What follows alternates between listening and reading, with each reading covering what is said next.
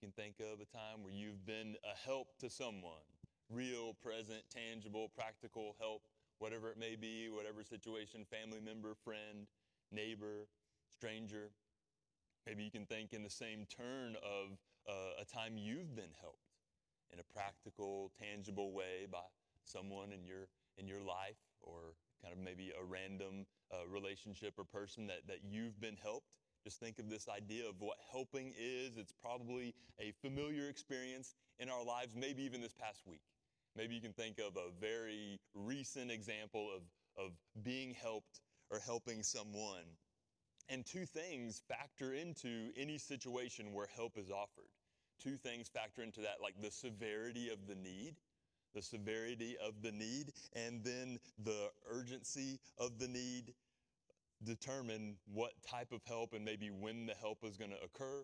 Like if Will is drowning in the James River, that's immediate, severe, urgent, a need for someone to help that situation. Whereas if Jaden, my youngest daughter, asks for help with her math homework, I may say after I'm done watching football, we'll get to it, and this might lead to her getting a better grade. Key word is might, if she receives my help. But there's different situations, different levels of severity with the need for help. But the fact is, all of us, everyone needs help at some point in life, and these situations vary and are common. But do we? I think it's proper to frame, as we get into looking at God's Word, God's Word has specific answers to the questions in life.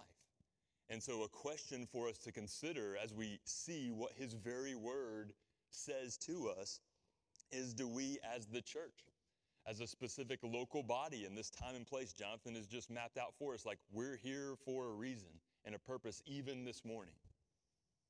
Do we help others? And then how do we remain as maybe individual people, individuals that claim to follow Christ, how do we remain in a posture of offering help to one another, of offering help to those outside the family of God, those who are in need? So this is the heart, having that posture of wanting to be a helper. That's the heart of generosity. That's the heart of generosity. So as helpers, we are to exemplify generosity. We want to give. We know we can't outgive God, what He has given to us. But in terms of the outworking of what we've been given, we want to strive to give more than we get. Have that posture. So we're continuing our study this new year, kind of a series, if you will, of the spiritual discipline of giving. And the focus this morning is going to be generosity. So this type of series, it's different from what we typically do, the typical rhythm of expositing, walking through books of the Bible, but it gives us a chance. It gives us a chance to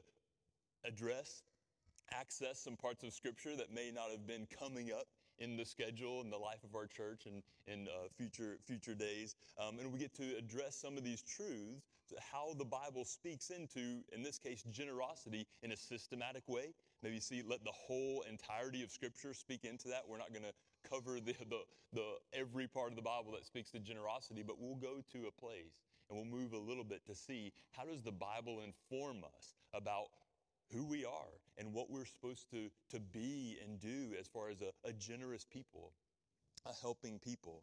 So Jonathan last week introduced this series for us. We looked at, he preached on stewardship.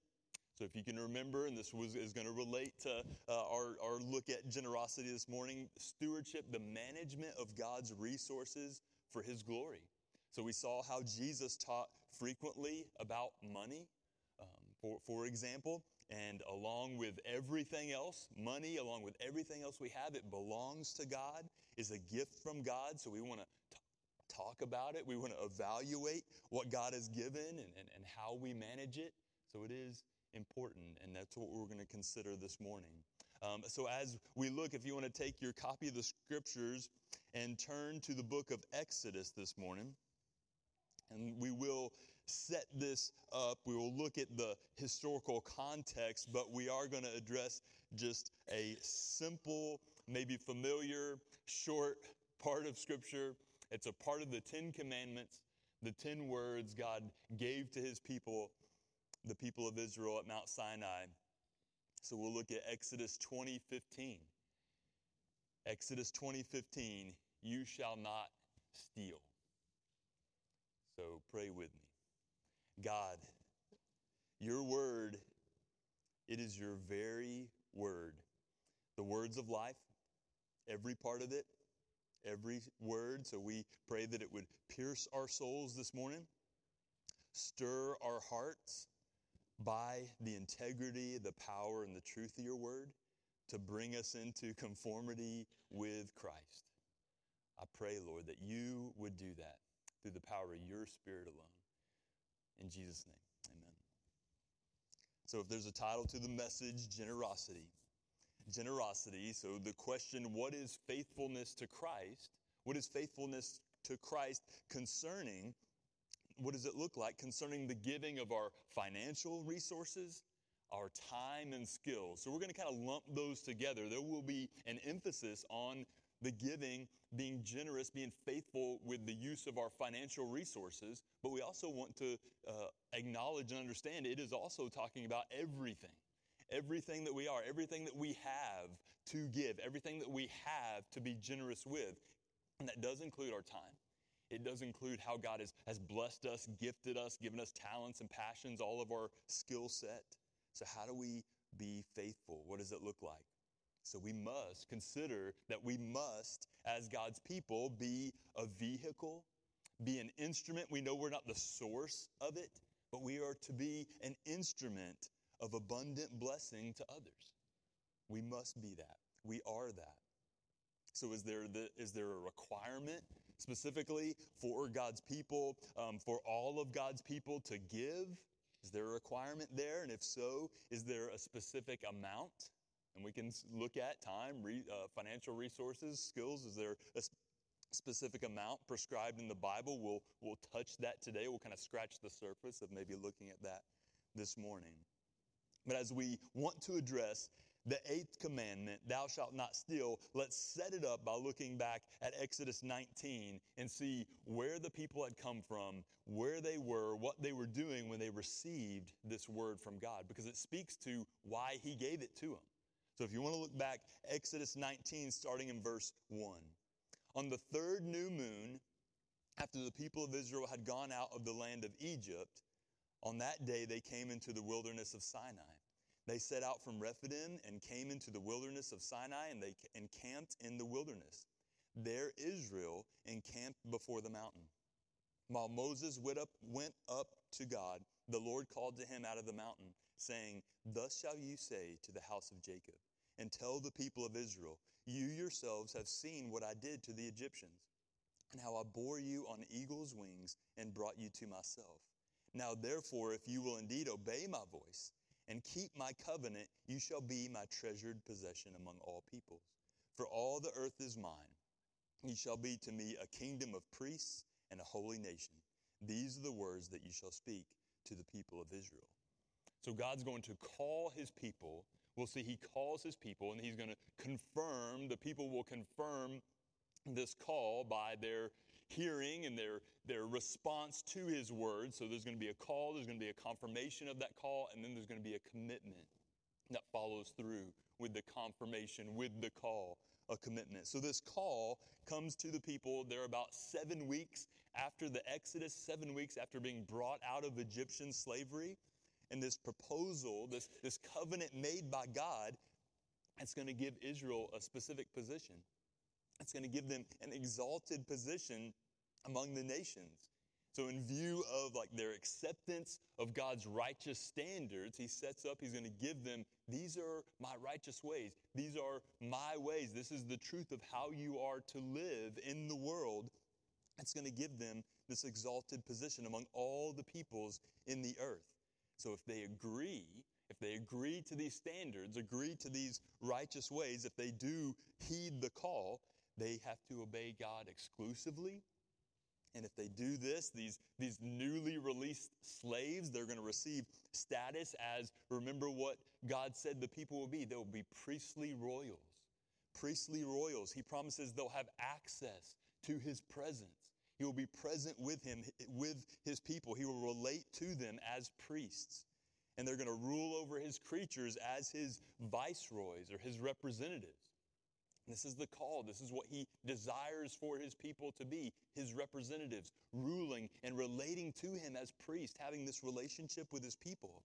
So God redeemed Israel. He brought them out of slavery, brought them into this position and place of freedom so that they might be in touch with him, so that they might have relationship with him and be separated to him compared to among all the peoples of the earth.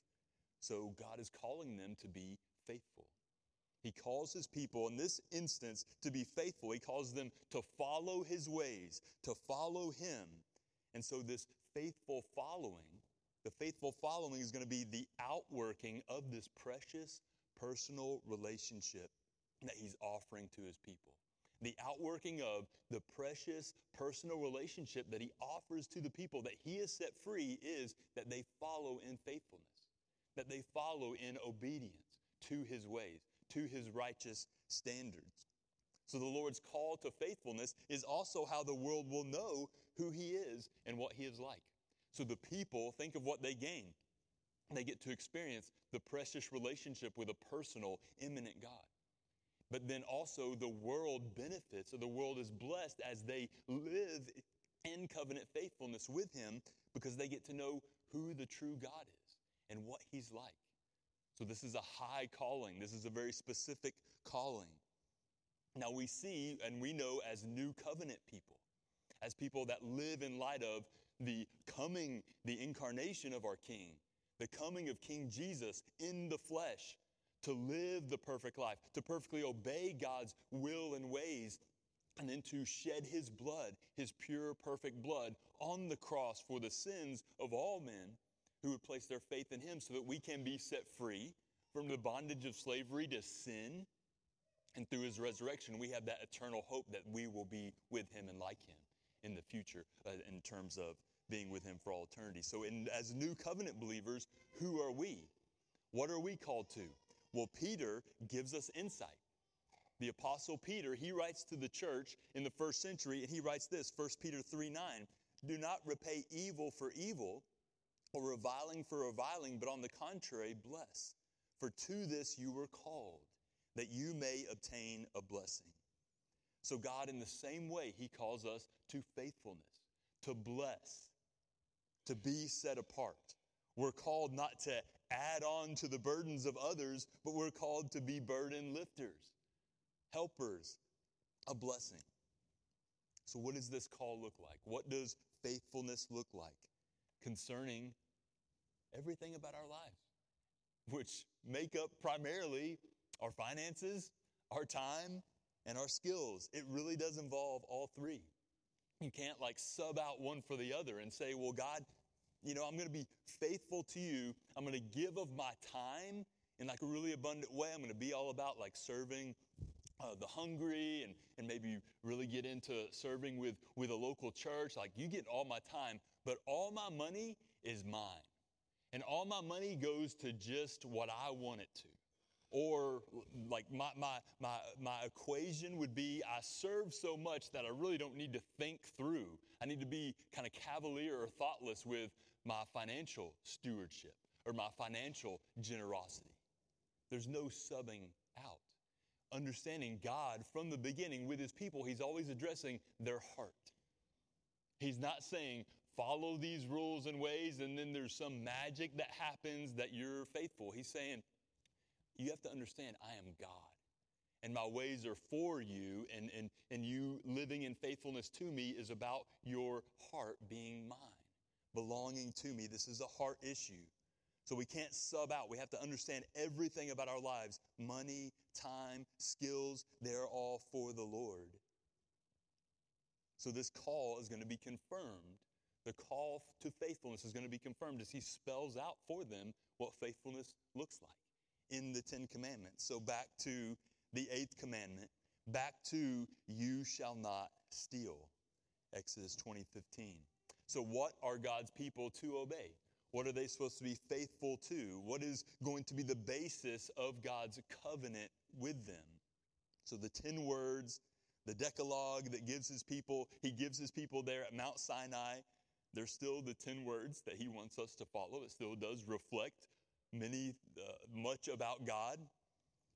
Our purposes today, we're going to focus on you shall not steal, the 8th commandment. So God's call to his people is going to be confirmed. They would show they believe and agree by obedience to the law. They're going to show faithfulness. They're going to show agreement with who he is and what he desires for them by obedience. So the 8th commandment instructs God's people to not steal. Well, what is that? That's not taking by force or wrongfully taking something that's not yours. Not taking the property of another in any wrong or deceptive way. Anything that's not rightfully ours. So in the 10 commandments as a whole, there's like a lot of negativity in there. If you look through it, the whole list, there's like 12 negatives. There's 12 do nots and 1 no in there. So one preacher and scholar, he puts it, negativity can be very positive for your spiritual health. So we see that can be a thing where we look and say, that's a lot of negativity. God's being just really buckling down or putting a burden on us with all these things we can't do. But it is good for us to think how this negativity guards us from pursuing or doing things that will be destructive. Obviously, and real simply, going around taking what's not ours by force or wrongfully or in a deceptive way is going to be destructive for our lives. We will be in trouble on many different levels in the same way many others would. So God guards us from doing things that are harmful. And he uses this clear and simple language. What a great God. What a magnificent God that he does it real simply for us. As parents or anybody who maybe works for or has had time kind of caring for young kids, simple and clear language is easy. I'm not going to sit down with 3-year-old Karis and say, let me explain the physics and the physiology of how if you grab that wooden block and bash your little baby sister's head, that would cause harm to her. No, I'm going to say, don't do that, Karis. Don't take the block. Don't hit your sister's head with it.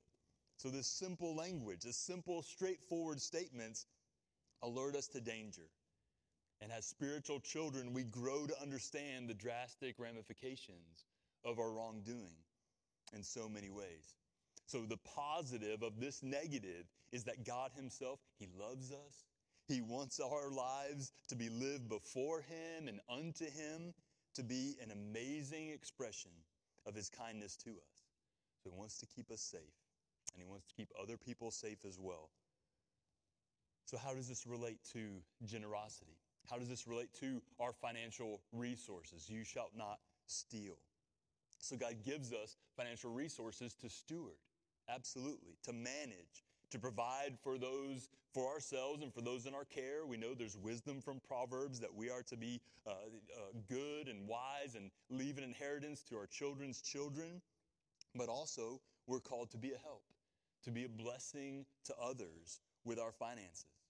So it's not enough for the people of God, it's not enough for new covenant believers to simply not steal.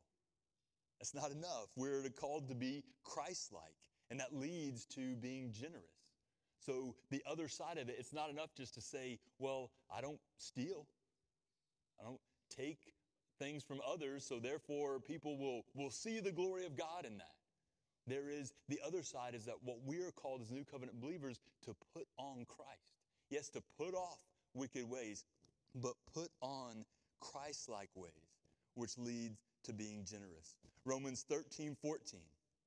Romans 13:14 is one place where Paul addresses who we are as God's people in the new covenant, but put on the Lord Jesus Christ and make no provision for the flesh to gratify its desires.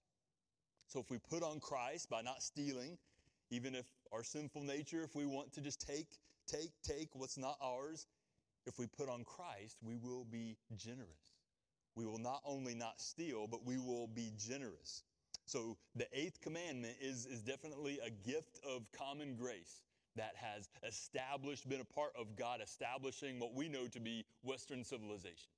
Like I live probably close to most of you in this community, and I don't really worry about all day long, maybe my non-Christian neighbors or non-Christians in the community stealing my stuff.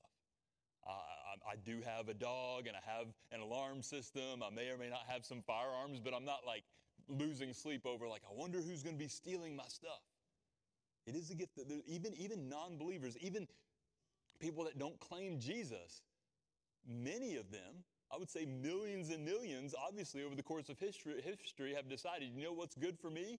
To not steal stuff.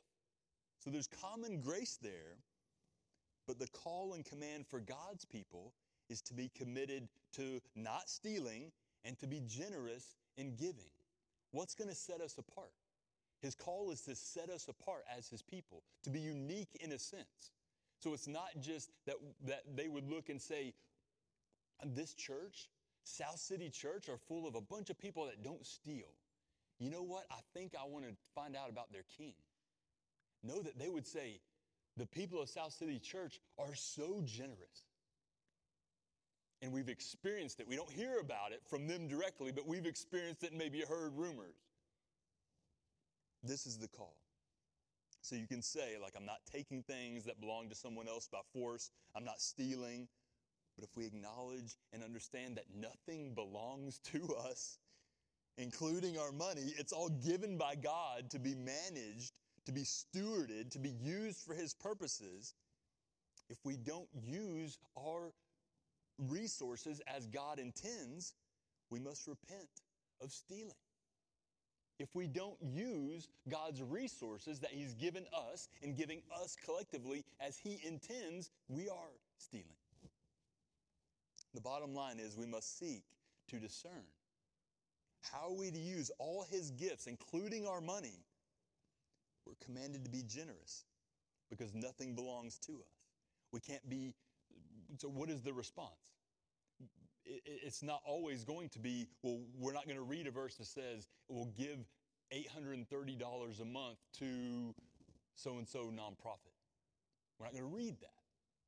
So what's the call? How do we discern this? How do we not rob from God? We're not going to be cavalier about it. We're not going to be thoughtless when it comes to how we're spending our money and how we're giving our money. It all belongs to him.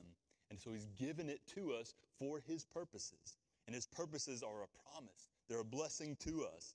His purposes are the way we express that our hearts belong to him.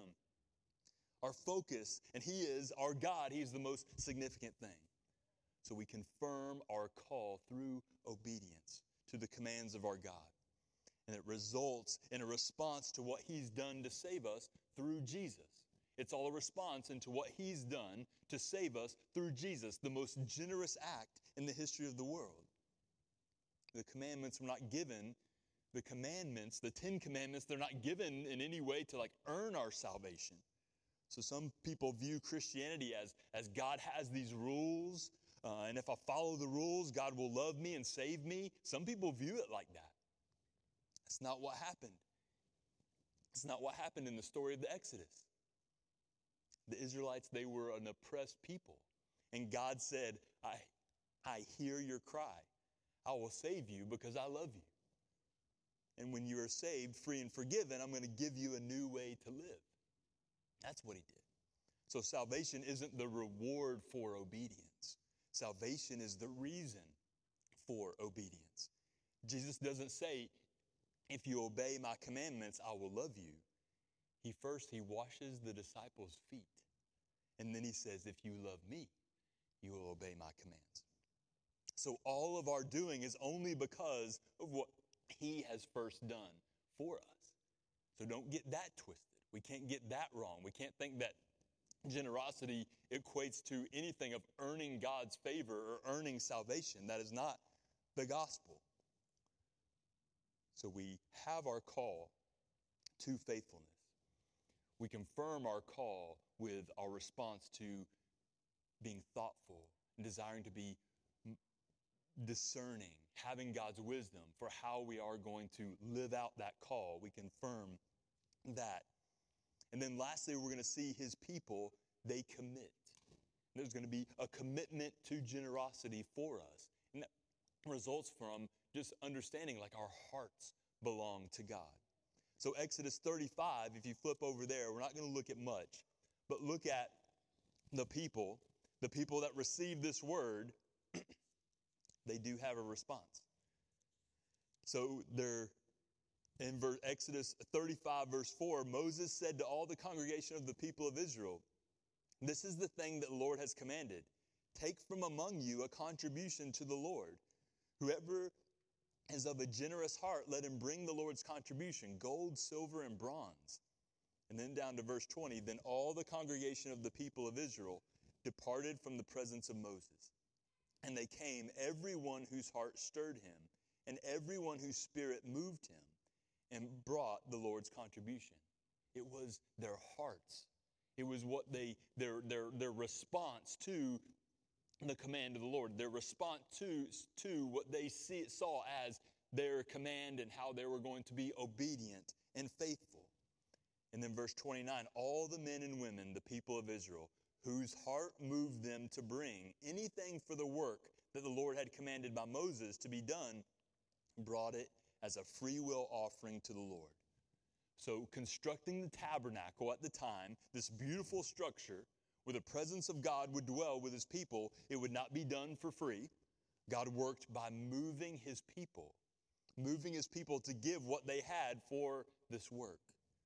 So he works through Israel, not apart from Israel to do this. Notice that. He works through his people to achieve this build this beautiful structure. He doesn't work apart from them to do this. So one commentator, he describes this event as Israel responded with lavish generosity, choosing to live on less in order to fund the worship ministry. That's what happened. The people, they were not commanded or encouraged to give anything they didn't have. The people gave what they could. That's the commitment to the call that was confirmed to the people. So we can't all commit to give the same amount of money or time. There's not a one-size-fits-all picture of faithfulness. There's not a one-size-fits-all picture of obedience when it comes to the amount of money, the amount of time, whatever it is. But we must all give something. That is the picture of obedience and faithfulness, is we look and we discern and we're not cavalier and we give out of what God has given to us. So we commit to, again, it's not the bare minimum. It's not like, well, what's the bare minimum? Can I just not steal? We must commit to give generously from the supply he has generously given us. He owns it all anyway. So we can't hold back on what we are to give. Generosity, it truly is. It is a heart issue. So remember, Jesus, he sums up the 10 Commandments with 2 words. Love the Lord your God with all your heart. And then love your neighbor as yourself. He sums it all up. It is a heart issue. So when does God get all of our heart? When does God call us? When does he call us to commit to him all of our heart? When does he do that? It's right now.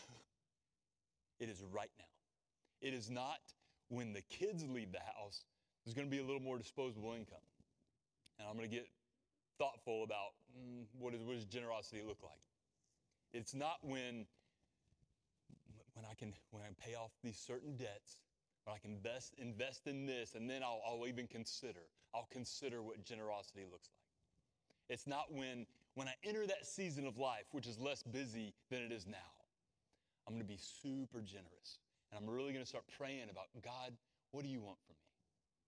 I'll tell you right now, I think I'm older than some. I'll just say from experience. And hear this, take it with what you want it.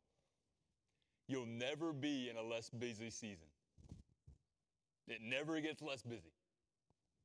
I've been waiting for years. So right now, we have today. Tomorrow's not guaranteed. We can't think that putting off total commitment now means we'll get another chance to commit ourselves to him in the future. Today's the day. So God will give all of us. God will have all of us. He will have all of us right now, or he'll have none of us. There's no such thing as half-hearted commitment to the Lord. All or nothing. That's the commitment our Lord demands. Because that's the commitment he gave to us. Why does God want my money, we may say? Why does God want my money? God doesn't want or even need your money. What he wants is our hearts.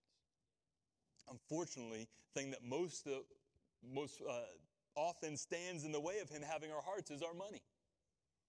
We can get distracted. We can get consumed by getting more and more money or needing more and more money. So often it stands in the way of him having our hearts. That's why he addresses it. So coming back to who we are as God's chosen people, what the call to faithfulness looks like, what generosity looks like. 1 Peter, back to Peter's writing for the church, this timeless truth for us. He says, 1 Peter 2:9, but you are a chosen race, a royal priesthood. Do you recognize that language? Look back in Exodus 19, verse 5 and 6. A people for his own possession, that you may proclaim the excellencies of him who called you out of darkness into his marvelous light. So back in Exodus 19:6, we saw the Lord calls Israel a kingdom and of priests and a holy nation. They're going to be set apart so the rest of the world can reveal his presence, so the rest of the world will be blessed by them. So when Peter, when he applies these terms to the church, when the terms are applied to us, he's explaining that God's people, both Jews and non-Jews, that we inherit the privileges of Israel. We're called to faithfulness so that we're called to generosity so that others can know God. Did you catch it? So others may proclaim the excellencies of him who called you out of darkness and into the marvelous light. Generosity, that natural, consistent, and occasionally spontaneous giving of our money, our time, our skill set to God's service in our communities. We're generous because our great God has been generous to us. Our call to generosity, it's a call to respond to what Jesus Christ has done for us on the cross. The call to generosity is a call to respond to what Jesus Christ has done for us on the cross.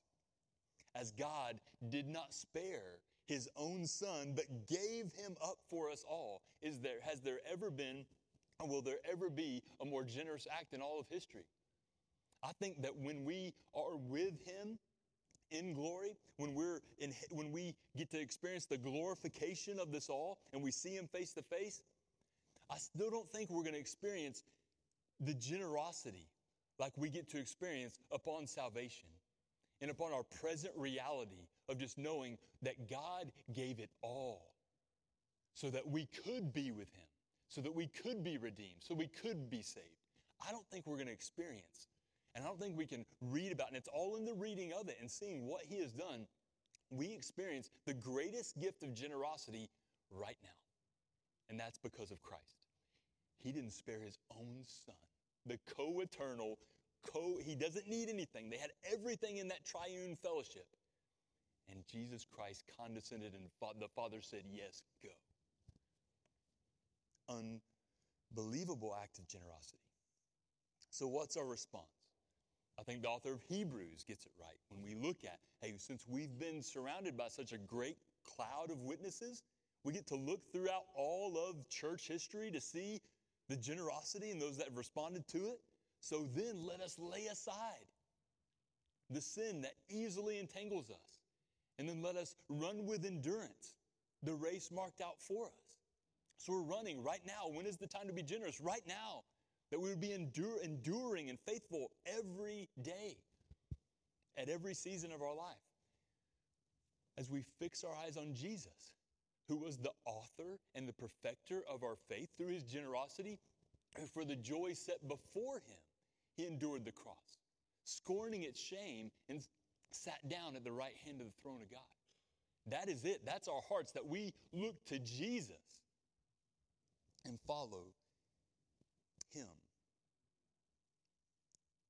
By generosity, I mean we should give sacrificially and consistently of our time, talent, and treasure in ways that will advance God's priorities. Generosity is for the Lord. Generosity is not so people will see us exalt us, praise South City Church, praise whatever. It's so that they would praise Jesus. His priorities, advancing God's priorities. So the question can be, and we'll be unpacking it more, I think, in the next couple weeks, how much should I give? The biblical answer is not a specific amount or even a percentage, as I've said before, but it is that you give sacrificially.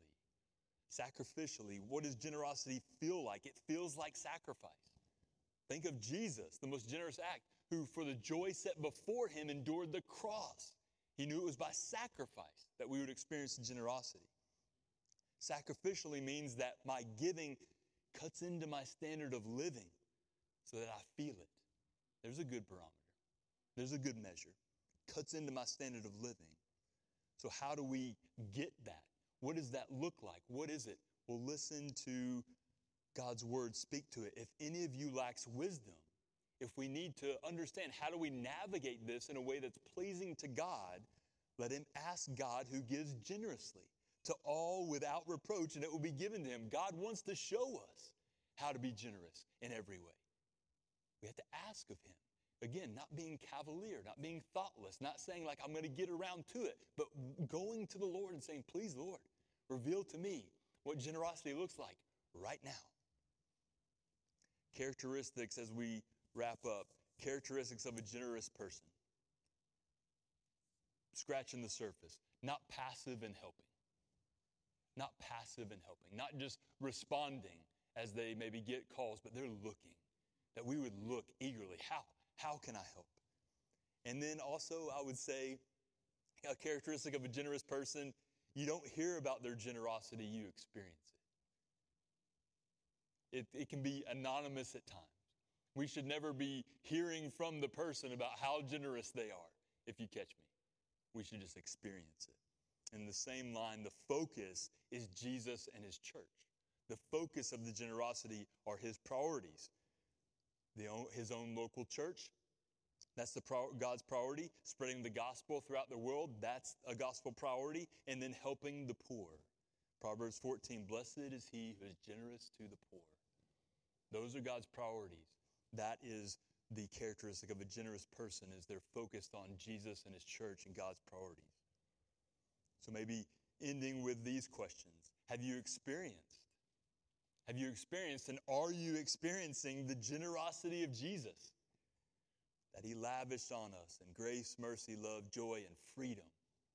Are you experiencing that abundantly? Have you ever experienced that? If not, I would love to talk with you today.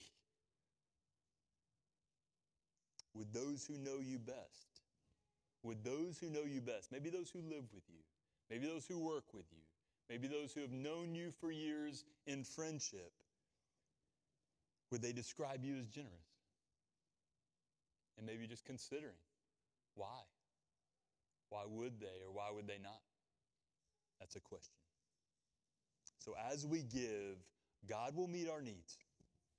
As believers, like Hudson Taylor, the famous missionary in the 19th century to China, many have experienced that God meets our needs.